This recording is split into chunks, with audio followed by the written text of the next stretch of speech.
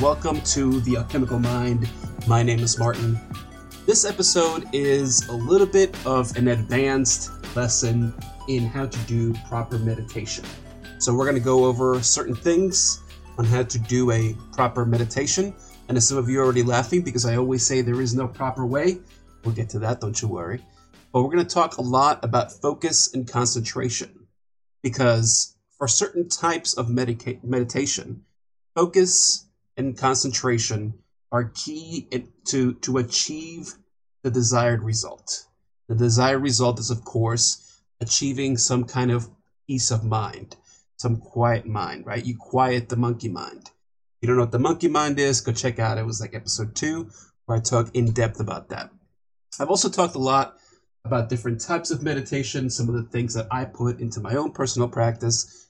Focused meditation, I'll talk a little bit about that as well. Guided breathwork meditation, in particular shamanic breathwork, I find really interesting as well. But more importantly, I want to talk about why it is that meditation is taught in a particular way, because there is actually a reason. There is a very good reason why the image that you might have in your head about what meditation entails is the way it is. Now, I always say there is no right way to meditate. The important part of meditation is actually doing the meditation, not following certain steps to get whatever desired outcome is, right? That is true. That still remains true. That will never change. The reason that I say that, though, is because getting into proper meditation and achieving some altered state of consciousness in a meditative state is very, very difficult. It requires a lot of work. A lot of work. But the thing is, if you tell someone, hey, you need to do the meditation this particular way, you hold your breath this many seconds, you take your breaths in and out this many seconds each, you need to focus on this thing, you put your hands in this position, you need to sit cross-legged or in lotus position or whatever it might be. When you start putting these obstacles in front of people naturally will not want to do these things. And that's common. That's just human nature. People always like to take the easy way out. We've talked a lot about this over the last couple of weeks, in particular last week when I had all my guests on the show. That was kind of a central theme of those episodes. I hope you paid attention to that. If you haven't, go back and check them out. They were all amazing. I had a great time chatting with those people. And we'll definitely be having some more guests, and some of those guests will be returning to the show as well. But meditation is not easy, right? You might think it's easy to just sit quietly, focusing on something, maybe not focusing on something if you're doing neti-neti. Just focusing on your breath, breathing in and out, sitting comfortably. You might think that sounds easy. But of course, as I've been talking about on this podcast for however many episodes this is, that is not an easy thing to do, because of course we're always used to doing so many things at one time, and oftentimes juggling multiple things at the same time. And of course that is counterintuitive for when we want to start a meditative practice, because the majority of meditative practices involve not doing much of anything. But you got to think about that particular statement. Again, this may be true of neti-neti, and I'm going to talk about neti-neti at the end for a particular reason. But for most people doing meditations, you're oftentimes doing some type of focus meditation, some type of mindfulness meditation. And if that is the case, that requires a lot of mental discipline, because you're focusing on your breath, for example, or focusing on a candle if you're doing Trataka meditation. So the key aspect to truly successful meditation is learning how to focus and learning to develop your concentration. Once you do these things, you can achieve a more mindful state. Now, those three things go hand in hand. So the stuff that I'll be talking about involves kind of curating an experience that allows you to develop your particular focus muscle, your meditation muscle. It is a muscle, something that you get better at as you practice. But when you're new, when you have no experience, or maybe when you haven't been taught properly, or you haven't done the practice long enough for you to figure it out on your own, which is of course very possible. These things just didn't come out of nowhere. Someone had to practice and practice, and over generations develop a system that we come to know as meditation, various kinds of meditation. But you need to practice these things, and it all starts with focus. Now, the way that I like to look at this is focus is a finger in your hand. It is a very fine point that you can center your attention on. Just your finger. Concentration is the feeling that envelops all of concentration. And so concentration is more like your hand. It is a wider aspect of the focus. And when you achieve great concentration, you start learning what it's like to be more mindful. And mindfulness would be something like your whole arm. So it entails the finer points of focus and concentration into an all-encompassing thing. Another good analogy that I've heard is something like, concentration is a wave in an ocean of mindfulness. It's also a good way to look at it. And when I talk a little bit more about mindfulness, that'll be coming up in the next couple weeks, because I finally finished my course on mindfulness. I wanted to make sure that I learned from a master, even though I've been practicing for quite a while. I wanted to have that experience of learning from someone that's been doing it for decades. And now that I have, I want to share some of that with those of you listening. And we'll do different exercises and stuff. But we gotta lay the base. We gotta start somewhere. And this is why when I started talking about meditation very early on in the podcast, I didn't dive deep into some of the more hardcore meditation practices, like Tumo, for example. I'll definitely be talking about Tumo here pretty soon. I'll be doing some practice in Tumo over the next week. Again, I'll get to that at the end of the episode to explain why. But enter into one of these more advanced meditation techniques without having the basis. Okay, so let's start at the basics. When you think of someone meditating, you think of someone sitting down, usually cross-legged, their hands on their laps in some kind of mudra. Their eyes are closed or partially closed, maybe staring somewhere directly in front of them, maybe kind of down at an angle, right? 45-degree angle, a 30-degree angle, something like that. And just sitting there peacefully. Now, this is great, but the problem with this image that you have of what meditation is it tells you nothing about what meditation is. Because once you begin doing a meditation practice, you know that it's about going inside, about finding out what's inside you, and maybe beyond you, depending on what kind of belief system you come from. Now, of course, when you're talking about the inside work, the personal work, the consciousness work, it is impossible to paint a picture because the only experience you have of what it's like to be a human being, of being alive, is the experience that you bring to your meditation. You and I can go outside and look at the leaves on a tree, and we both can possibly agree that they're green. Most likely we'll agree that they're green. But what does that mean? What does green entail, right? It's simply a concept. And what you see as green might be slightly different than what I see as green, right? I mean, sure, I might be colorblind and I can't see green, so I see it as red, right? But I know that it's supposed to be green. Like the word for a leaf is green, and so when I look at this red object, to me it's green. And to you, it's actually green because you can see the color green. But even if that's not the case, even if that's not the case, right? If you're not colorblind, I'm not colorblind. We look at green, we might see different shades of green, right? You might see a light green, I might see a dark green, or you might see different shades of dark green. So it's impossible to share what an internal experience like the practice of meditation is. You can simply give someone a picture of what it looks like to meditate. And this is the reason why I always say, don't focus so much on doing it exactly the right way, because there is no right way. Now, you might get better at certain aspects of it, but eventually the practice is still yours. It is your practice. And what it ends up being in the end is purely unique to you. Now, going back to the point about, I can't tell you to start doing 20, 30 minutes a day, an hour a day, 2 hours a day, because that's a lot of hard work. That's true. In particular, when you have no experience. If I tell you to sit for 20 minutes, you're going to say, well, I can't sit for 20 minutes. I have a hard time concentrating for 5 minutes. So we're going to address some of those things. But it's all going to come down to working on this focus muscle, right? You lack focus. You're used to being everywhere at one time.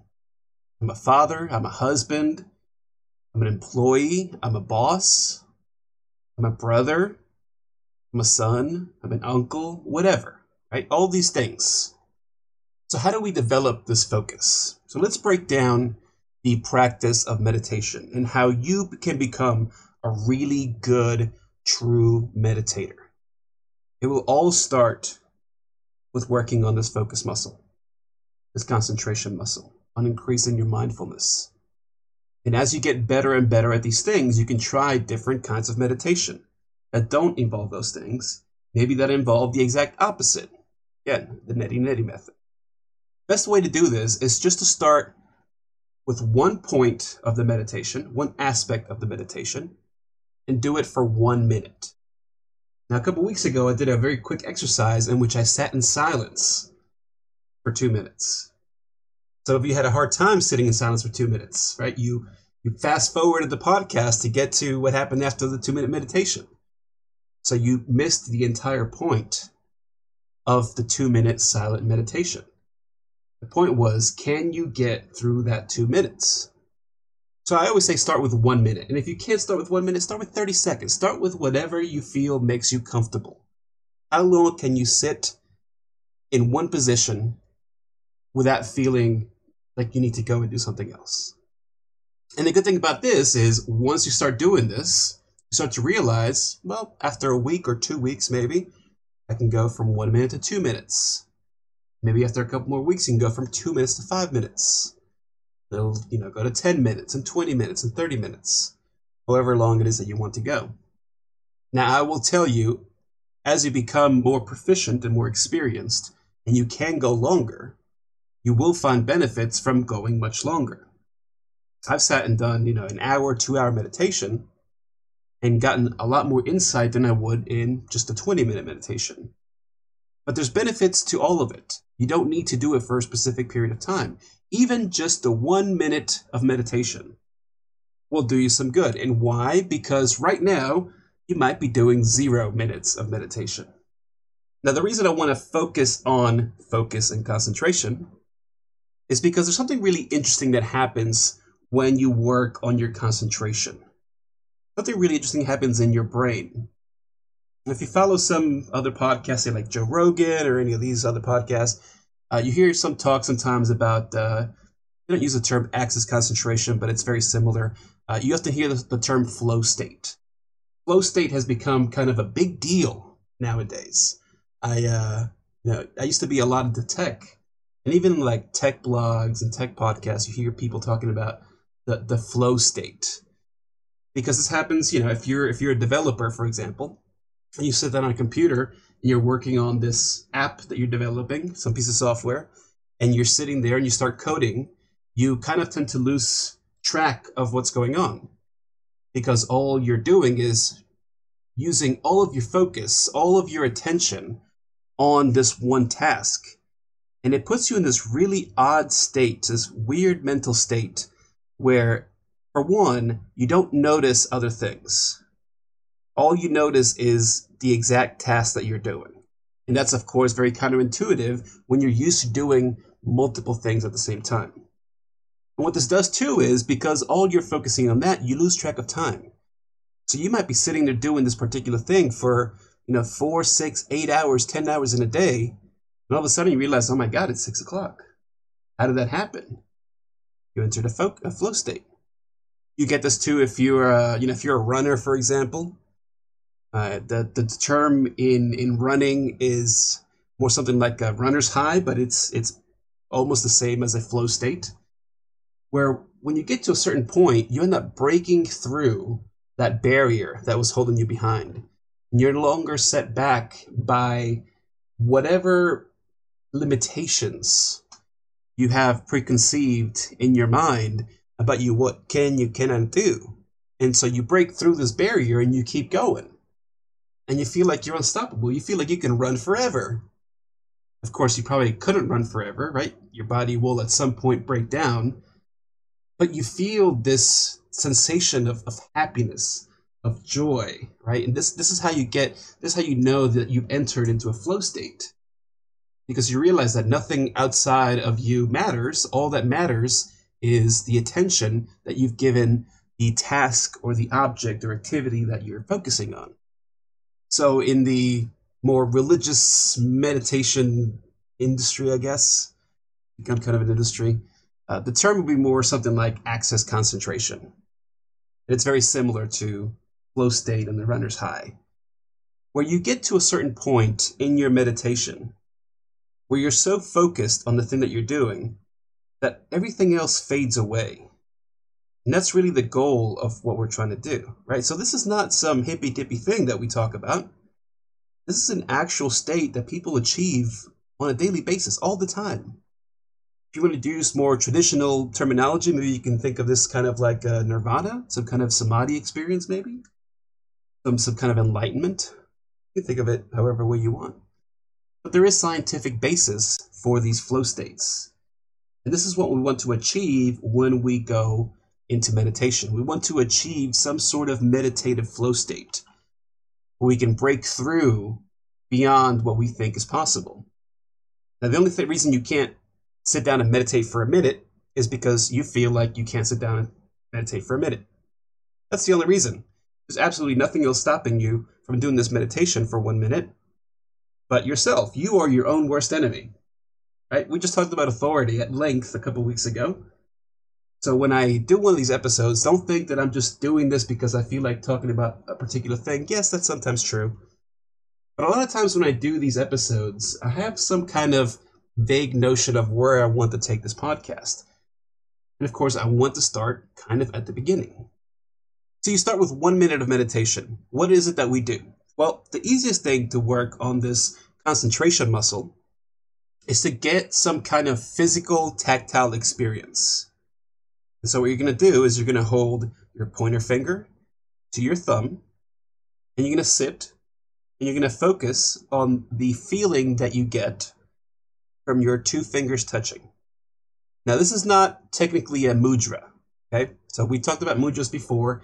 There are these hand gestures that you do as you're meditating. This is not technically a mudra, although it's very similar. In many respects, it would be something very similar to like a Jnana mudra or Shunya mudra, in which you have your pointer and your thumb touching, and the rest of your fingers are outstretched in some kind of position.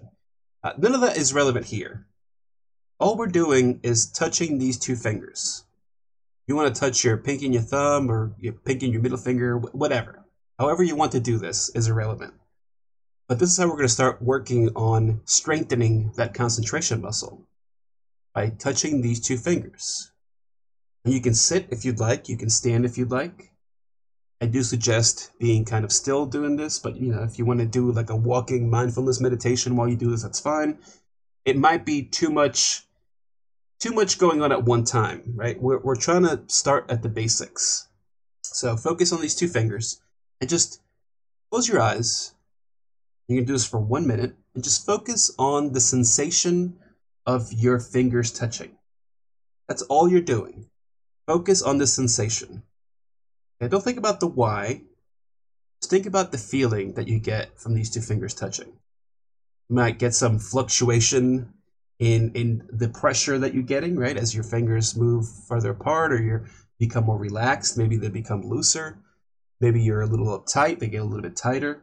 It doesn't matter. Just focus on the pressure between these two fingers.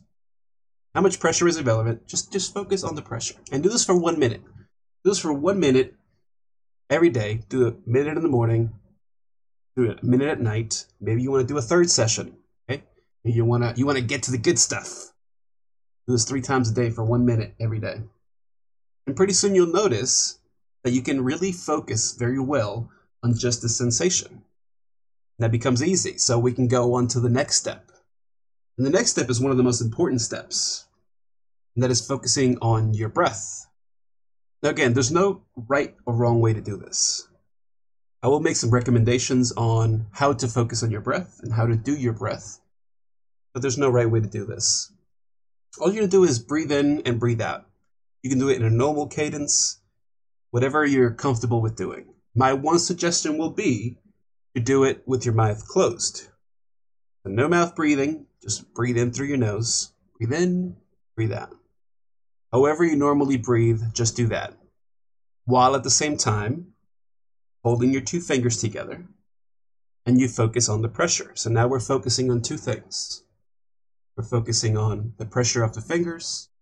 We're focusing on the breath going in and out. Now, breath is really important, and I will for sure be talking about breath a lot in the coming weeks as we dive into some other types of meditation, like holotropic breath work. But I was just listening to a pretty interesting episode of the Joe Rogan podcast. I know some of you are probably sighing as I say that. That's fine. I don't listen to every episode either. But sometimes he does have some interesting guests on, and he just had a guest that wrote a book about breathing and how preposterous it is to have to write a book about breathing. But there's some really interesting stuff that's discussed in that episode, so I do recommend you go check that out and listen to it. I don't think that it went far enough, to be honest, because while there were some interesting things discussed in terms of the importance of breath work and the physiological changes that can undergo when you do proper breath work, and there was a strong emphasis on breathing in only through your nose, in and out through your nose. You know, they talked about like Tibetan monks doing Tumo and all that stuff. So it was very interesting. There's a lot of scientific proof that this kind of breathing technique works. But there was some stuff missing. Some of the more mystical stuff that I'm interested in is missing. So we're going to dive into some of that. But focus on your breath. Okay? Keep your mouth closed. Breathe in, breathe out. It might be very difficult for you to breathe in through your nose, breathing out in and out through your nose. And that's very possible. A lot of people are used to just breathing through their mouth.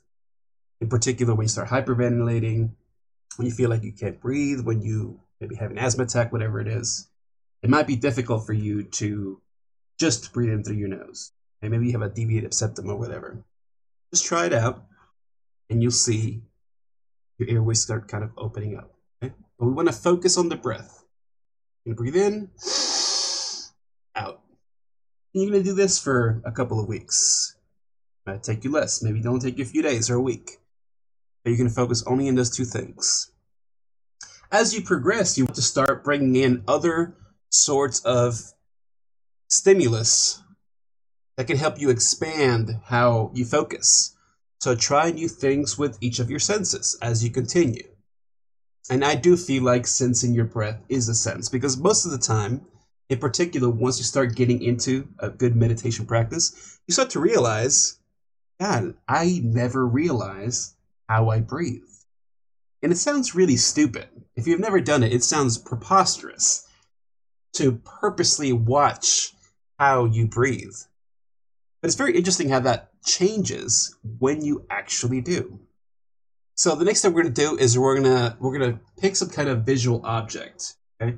Now again, if you're doing like a stereotypical image of a meditation, you kind of have your eyes almost closed all the way, and you are looking kind of in front of you a couple of feet, but your eyes are, just a little slit is open. Now I've mentioned Trataka meditation before. It's candle gazing, basically. Candle gazing is really good, in particular if you are kind of new to this kind of meditation, to develop your focus, your concentration muscle. The problem with candle gazing is that it can be kind of hard on your eyes sometimes, right?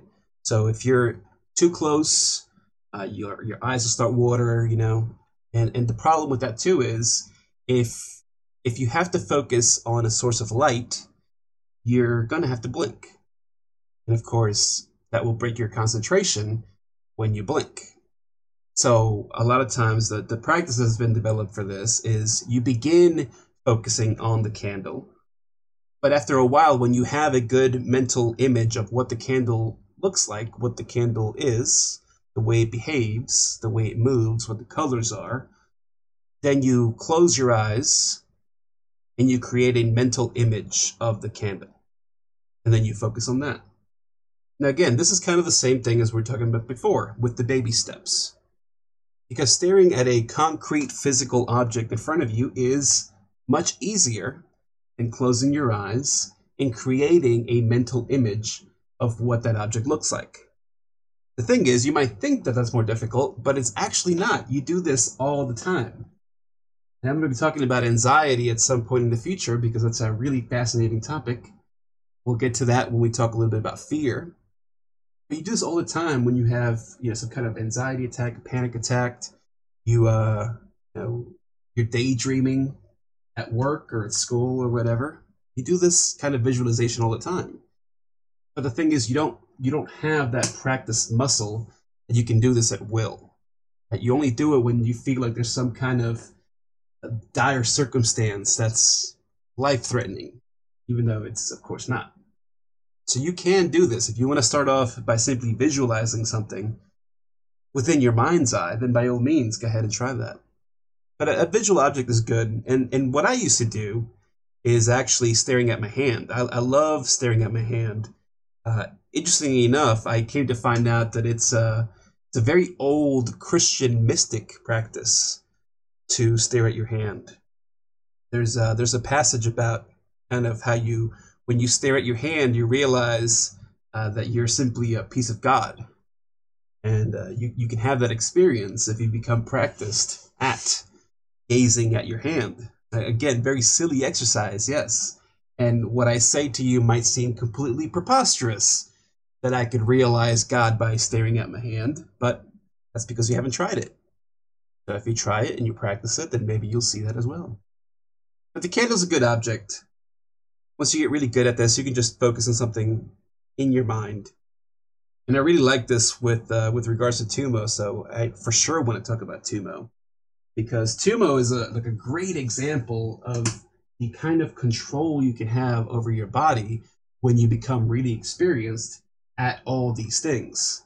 And part of Tummo is visualizing that there is a burning fire in your stomach. And you're doing breath work and there's several other things going on at the same time. So it's a very complicated practice. But as a result, monks can go, out in the Himalayas when it's 10 degrees out and snowing, and they don't get cold, right? This is the reason why this practice was developed. I believe there was actually a monk I'm going to get the time wrong, but I want to say like the 10th century, and he kind of got stranded in the mountains and developed this technique so that he wouldn't die of hypothermia. And of course, it worked out. He was able to get out of there and started teaching this practice. And of course, it's been a practice that's been taught there for the last 1,000 years. And there has been experiments on this in a lab setting where monks practice Tummo, and they wrap wet towels around them, put them in a freezer basically, and they dry the towels, right? Because they're able to increase their body heat, their body temperature, like I think 8 degrees or 10 degrees, something. That's really interesting. So there is a lot more to the way that we control our systems than we believe is the case. There's all kinds of stories about monks, mummifying themselves. That's really interesting. We'll talk about that at some point. There's stories about monks continuing to give off heat after they die, like all this crazy stuff. There's stories about monks controlling their breath for, holding breath for 10 minutes, 20 minutes, 30 minutes, or getting their heart rate down to almost nothing where it feels like they're dead, right? Beat a minute or every 2 minutes, something like that. How is this possible? Well, they've mastered all these techniques. But we're not there yet. We can't sit still for 1 minute, so let's get to the beginning. Now, one thing I really love to do when I meditate, not always, but I think it definitely helps, is focusing on a sound. Now, sound is really interesting without getting too new agey here. Everything's made of vibration, and sound is simply the vibration of an object. So sound is very powerful. You just have to be careful how it is that you use it. You can go online and find all kinds of binaural beats and DMT activating music or whatever, sleep great for 10 hours, God frequency, all these things. I'm not sure about some of the claims that are laid out on some of these videos or podcasts or whatever, but there is some truth to the matter. Now, what the exact frequencies and all that, that I think you need to experiment with yourself. But there is some really good science behind some of this stuff. And if you listen to the episode that I did with Sean Cahill, we talked a little bit about Hemisync and the Monroe Institute. So I recommend you go and check that episode out if you haven't. I recommend you do your research on both Robert Monroe and Hemisync. It's kind of the basis for what has become binaural beats. And I think the science is really solid. It's really, really solid. There's definitely something about listening to these kind of sounds that does get you in a relaxed state. But of course, you need to be careful, because if they can get you in a relaxed state, they can agitate you, put you in a different mental state. Okay? So Sean and I talked a little bit about how the CIA used Monroe's technology for mind control, etc. So you do need to be careful. Right? And this is not a conspiracy thing. Some of you might be into conspiracies. I love reading about them. I don't believe many of them. It's not a conspiracy thing. It's legit science that gets used because it's a real thing. I have to find it really interesting, actually. You think of all the occult mysticism from World War II, for example, in relation to the Nazis. How much was actually found out? Because even though it might seem like weird New Agey magic stuff, there is some wisdom to things that they found. Right? And we do use some of that technology even today. I'm not going to get into all those things. You can research them yourself, but it is very interesting. Hemisync, though, I'll be putting an episode on in a couple of days, which will have a 20-minute Hemisync tone, music, composition piece, whatever it's called. There'll be a 20-minute piece in there, Hemisync piece, that works really, really well. And I enjoy it. It puts me at peace. Actually, it's kind of odd after I listen to it. I feel like my mind has gotten bigger.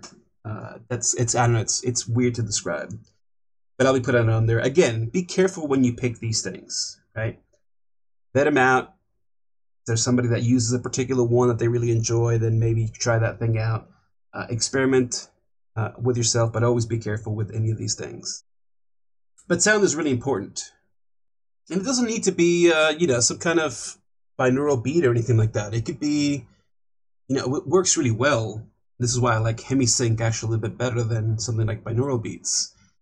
What works really well is a monotonous repetition of a sound. So, maybe you want to go into your laundry room and turn on your washing machine and meditate to the sound of the washing machine. That works pretty well. The droning of a fan works really well, right? There's some science behind this. People that sleep with fans at night, or put on nature sounds, or maybe you can actually go into nature. That'd be something. Go outside and sit by the river and meditate. Go into a mountain, listen to the birds and the wind. Right? Those kind of sounds work well as well. But of course, if you're in a city, you can't do that. You can get apps for that as well that play nature sounds. One that is repetitive, though, will work the best because there's not a lot going on, right? This is the important piece. You don't want something that will distract you from your practice. You want something that will help you develop a particular aspect of your concentration. Another thing you can do is use a mantra. I know that's kind of popular specifically within like Hindu meditation. Mantras are interesting. Again, you need to be careful with the mantras. For one, if you use something in a foreign language, you probably don't know what it means. You may not know the history of the word. And so, for all you know, you could be saying some kind of spell to curse yourself. I'm not saying that's the case. But you got to think about these things. Now, you could pick something like a saying. The one that I've tried before is, you are not this. When you breathe in, you say, you are not this body. When you breathe out, you say, you are not the self. I like that one. The problem with some of these things is if you don't have a lot of experience, saying these things can actually detract from the concentration because you focus on saying the right words and not on the practice itself. So if you find one of these sayings that you want to try out, by all means, if you think it works, you want to use Om or something, that's fine. But just be careful. I would recommend just picking something completely nonsensical, but something that's simple to say, right? Like, ba-dum, ba-dum. That could be good, actually. That kind of sounds like a heartbeat, so that might be perfect. But focus on a sound, right? So now we're layering things. First, we focus on the pressure of our fingers touching each other. And we focus on the breathing in and breathing out. We focus on an object like a candle. Now we're focusing on sound. And one that you can do is you focus on a smell. So scented candle would actually be really good if you get to this point where you can mix all the senses. You just need to be careful again on what smell you pick. If you pick something like vanilla cookie, it might bring you back to a time in your childhood when your grandma made you cookies when you went over there, right? And so then you come to this point where, well, now you have extraneous thoughts coming into your mind as a result of this particular smell that you smelled. So try to pick a smell that you have no particular feeling towards. So anything food related you probably don't want to do, right? Like cookies or apple pie, anything like that, you probably don't want to do that. But this is one of the reasons why traditionally you would have something like, patchouli or sage or jasmine, something like this. Because there's nothing within those smells that would particularly recall you a certain experience in your past. Now, a lot of people don't talk about the smell aspect unless, you're talking about meditating nature, because naturally you have the smell of the outdoors. I think that's something that's kind of missing out of all this, right? We want to engage all the senses into becoming better concentrators in order to become better meditators. And so as you start doing all these and bringing all these pieces together, you're going to see that your meditation practice will get much, much better. You're going to get a lot more out of your meditation practice when you're able to, one, focus on building up to the next level. Don't think that you can come in and do, a 10-hour meditation and achieve enlightenment immediately. I mean, some people, that's happened before, right? Somebody goes into a cave for 40 days and comes out enlightened. But for 99.9% of people, that's not going to happen. But you need to start somewhere, because you will get so many benefits from having this practice in your daily life. So that brings me to Neti Neti, because Neti Neti is very interesting. And in some respects, Neti Neti is the complete exact opposite of everything that I've told you just now. Neti Neti involves not focusing on anything. It means not this, not this. And it's very similar to the concept of agnosia that I've discussed previously, kind of made famous by Pseudo-Dionysius the Areopagite. Go check him out. I'm going to do an episode on him soon, because he's a fascinating Christian mystic. And basically, as you do Neti Neti meditation, you don't focus on any particular thing. You just simply sit, or you can lay down. Just make sure you don't fall asleep if you lay down. You can close your eyes, keep your eyes open, whatever. It doesn't matter how you breathe. There's no particular exercise. The only thing you're doing is when a thought comes into your mind, you just kind of look at it and you say, well, I'm not that thing.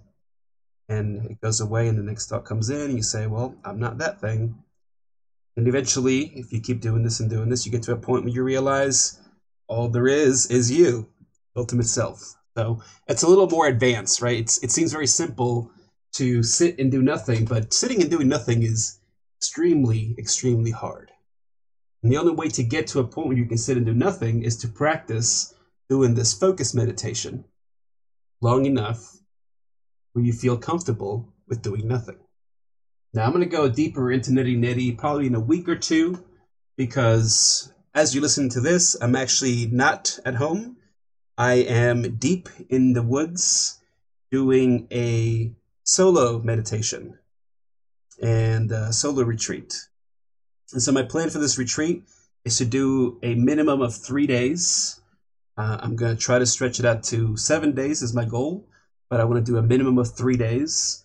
And basically what that will entail is doing Neti Neti meditation for at least 3 days. So I've never done anything of this length, of this magnitude. I think the longest I've ever meditated is maybe 2 hours, maybe three, and that's quite an experience to sit and do, what I will assume is 10, 12 hours every day is going to be quite a challenge. But I want to get to the next step in my practice, and in order to do that, I feel like that's what I need to do. So I'll be doing this neti neti practice over the next week, and I will report back my results when I get back from doing so. I'm very excited to do it. It's something that I've been thinking about doing for quite a while. I've done these kind of solo things in the woods before, but just for one overnight, right? So a day and a half, I guess you would say. So this will be a new experience that I hope I can learn something out of. I know Justin Otto and I talked about it a little bit last week. Justin from the Dharma Junkie podcast, and it's kind of got me motivated to go ahead and try to do this. So I'll report all this back, and I'll explain how my neti neti experiment went, and we'll see how that goes. So I hope you enjoyed this episode. I hope you learned something, and I hope you take some of these practices into better understanding why it is that you do the things you do when you meditate. Right? We don't think about this kind of stuff. We don't think about this kind of stuff. We listen to teachers and philosophers and priests and gurus and podcasters and YouTubers and whatever, but you never know why you do the things you do until you actually sit and think about why it is you do the things you do. And if you want to learn more about that, then go listen to the 3 episodes on authority that I put out a couple weeks ago. Anyways, that's going to be it for me. I want you all to stay safe, love each other, and I hope you put some of these things into practice. You can find me on Twitter at MindAlchemical, on Instagram, thealchemicalmind.com, and of course you can email Martin at thealchemicalmind.com. That's going to wrap it up for me. As always, remember that you are it.